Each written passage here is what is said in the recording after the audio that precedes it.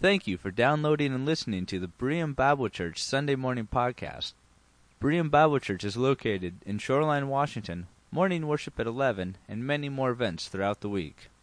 For more information, please visit our website at www.bereanshoreline.org. Father, we just pray your blessing just for a few minutes as we open your word and meditate on it, that we'll take it home with us, and we'll continue to think about it and continue to put it to use in our lives. And we pray this in our Savior's name. Amen. Just a couple of verses I just wanted to share with you this morning as we think about the children. Why? And I titled the service, why we value children at Berean Bible Church. But I told you I like the title better, Handle with Care. And because that's what we do. We really do. We really do care for your children. I grew up in this church. I was cared for by this church, by the people in this church. My wife was cared for by the people in this church. And we do it carefully. In Psalm chapter 8, the psalmist David, King David, he says this, "O Lord, our Lord, how majestic is your name in all the earth. You have set your glory above the heavens." And he says this, "From the lips of children and infants you have ordained praise because of your enemies, to silence the foe and the avenger." Then he goes on, this passage well known, "When I consider your heavens and the work of your fingers." And I just thought it was interesting that the psalmist David draws attention to the fact, this phrase here, "from the lips of children and infants." Children and infants, you have ordained praise. And it's interesting, some of your commentaries will have different words there like strength. Some will even have worship.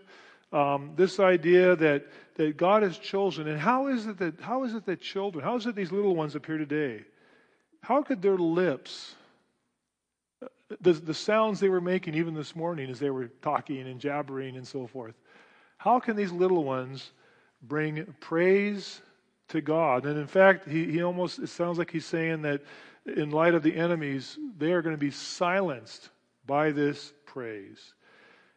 I don't know. I want you to think about that. How is that? How do these little ones today, the noises they made, none of them formed too many words, although I did get some words from the little guy there on the dinosaurs and so on, okay? We got that. How did their words, their sounds, their noises praise God?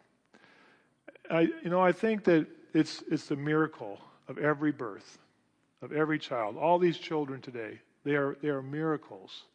And every one of them is a creation of God. They are not accidents. They are creations of God. Their lives are planned by God. They are in His hands.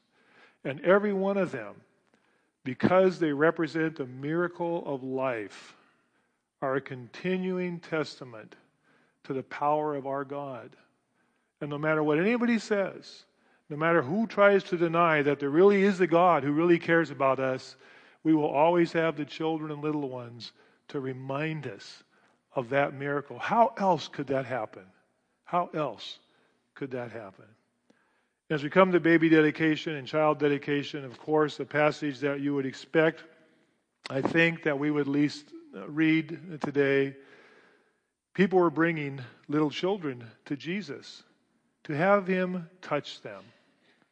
But the disciples rebuked them. Thinking of in Africa, when we were in Africa, and the one thing that really strikes you is the number of children that carry children. It's the children that are bringing the children. And many of the commentators point out that this could have been children bringing children, older siblings who are actually bringing these kids, maybe not even parents. This is what happens, and you see this, and if you go to Africa, you'll see this, and you'll see this often in the world, especially in third world settings. And it might have been children bringing children that were bringing and then didn't know the protocol, and didn't know you don't interrupt a guy like Jesus in the middle of doing things. And they just brought him in and said, "Would you touch these children and bless them?" And the disciples rebuked them and said, No, don't do that. And Jesus saw this. He was indignant. That's a strong word. He was angry. One of the few times in the Bible you'll find Jesus angry. He was angry with His disciples. And He said, "Don't you dare do that. You let the little children come to me, and you do not hinder them, for the kingdom of God belongs to such as these. I tell you the truth. Anyone who will not receive the kingdom of God like a child will never enter it." And he took the children in his arms, he put his hands on them, and he blessed them.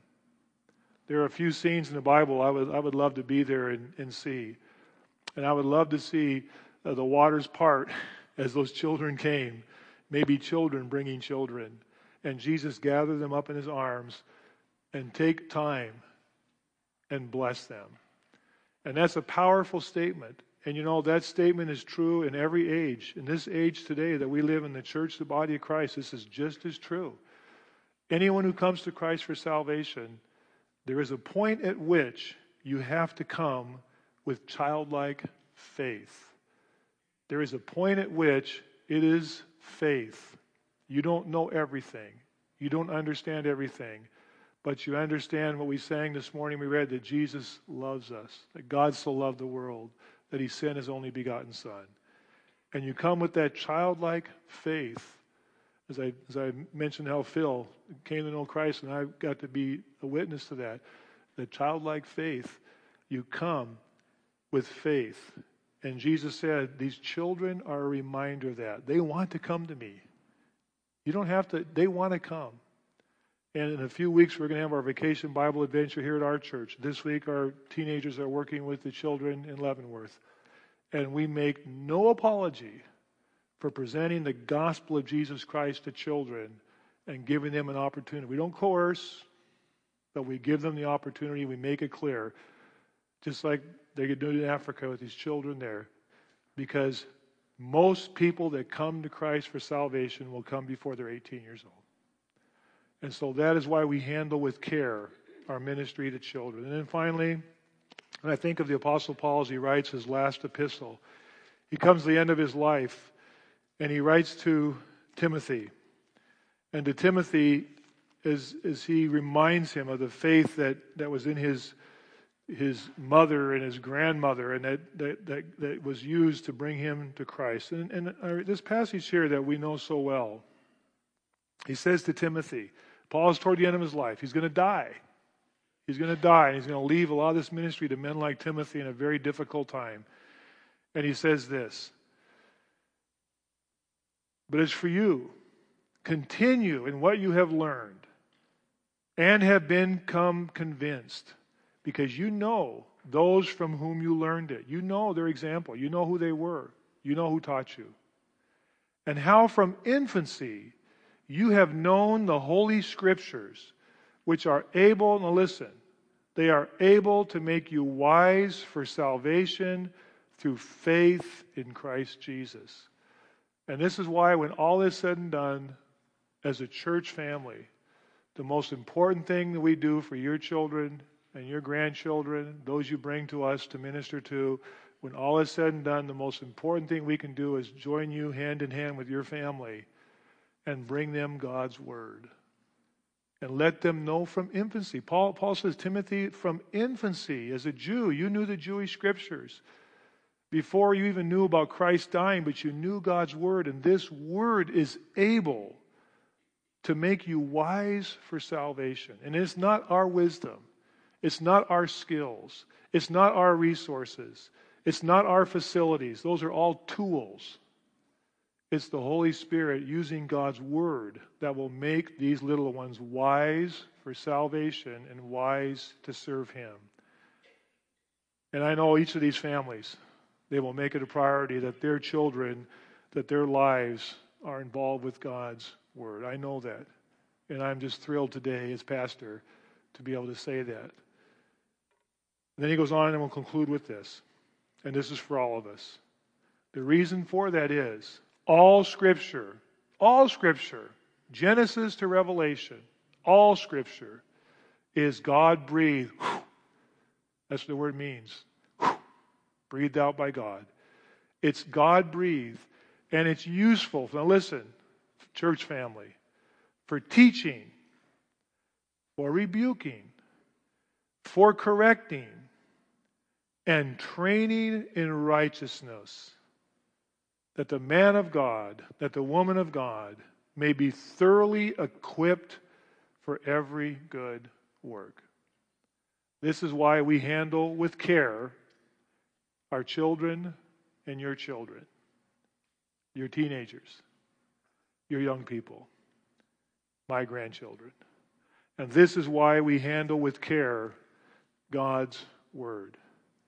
Because it's God's Word that will be used to bring these young ones to become part of God's family and to be used to serve and minister to others.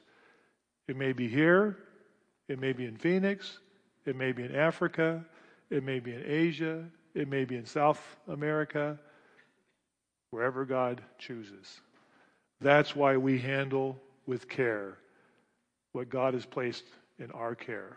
And that's why, as pastor, I want to thank you as church family for your faithfulness in giving to this work, supporting this work, serving in this work, praying for this ministry, because as a church family, we want to handle with care what God has blessed us with. I'm going to ask Ellen to come, and we're going to conclude our service. What a great song, Take My Life and Let It Be. I hope as you sing this song, you'll just take some time to look at the words, and that this is true for you today, and this is true for us as a church family. This will be true for the 4 families that were here today, and this will be true for these little ones that they brought and dedicated today. Take our lives and give them to God. Hallelujah. So as you go this morning, you all should receive a bulletin. If you didn't, I know we have some extras out there because we have people gone today and we print the same every week. So if you didn't get one, I'd like you to take one, because I just want to remind you, the 4 names, Gabriel, Jessica, Jayella, Xander. They're all in here, right in the middle of your bulletin. And I would like to ask you as a church family that if you mean what you've sung and what you've said this morning, that you would take this, clip this out. Take a scissors, clip this out, and put it somewhere. And pray for these children. You know, some of you might be particularly drawn to pray for one or the other. That's how God works. The Holy Spirit works that way. And you look at these children and you think, you know, that one really, I'm going to pray for all of them, but that one there, I'm really going to, it's just tugging my heart. Pray for them. I want you to pray for them. I want you to pray for their families. And I want you to do what we claim we do as God's people, to give ourselves as a living sacrifice to God. Every one of you can do that. And prayer makes a difference. Prayer makes a difference. Heavenly Father, I thank you and I pray for each of these children today, Lord, for Gabriel, Jessica, Jayella, and Xander. I pray for their families and will continue to pray for them.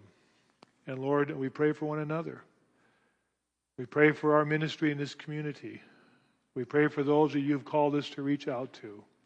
We pray that the love of Jesus Christ might be clearly seen in our lives, in our walk with you this week. We pray for our young people that we have raised, many of them who are dedicated here on this platform, who today are over in Leavenworth on a mission trip, serving you, teaching, leading. Pray for their ministry. Pray for Mike and Therese.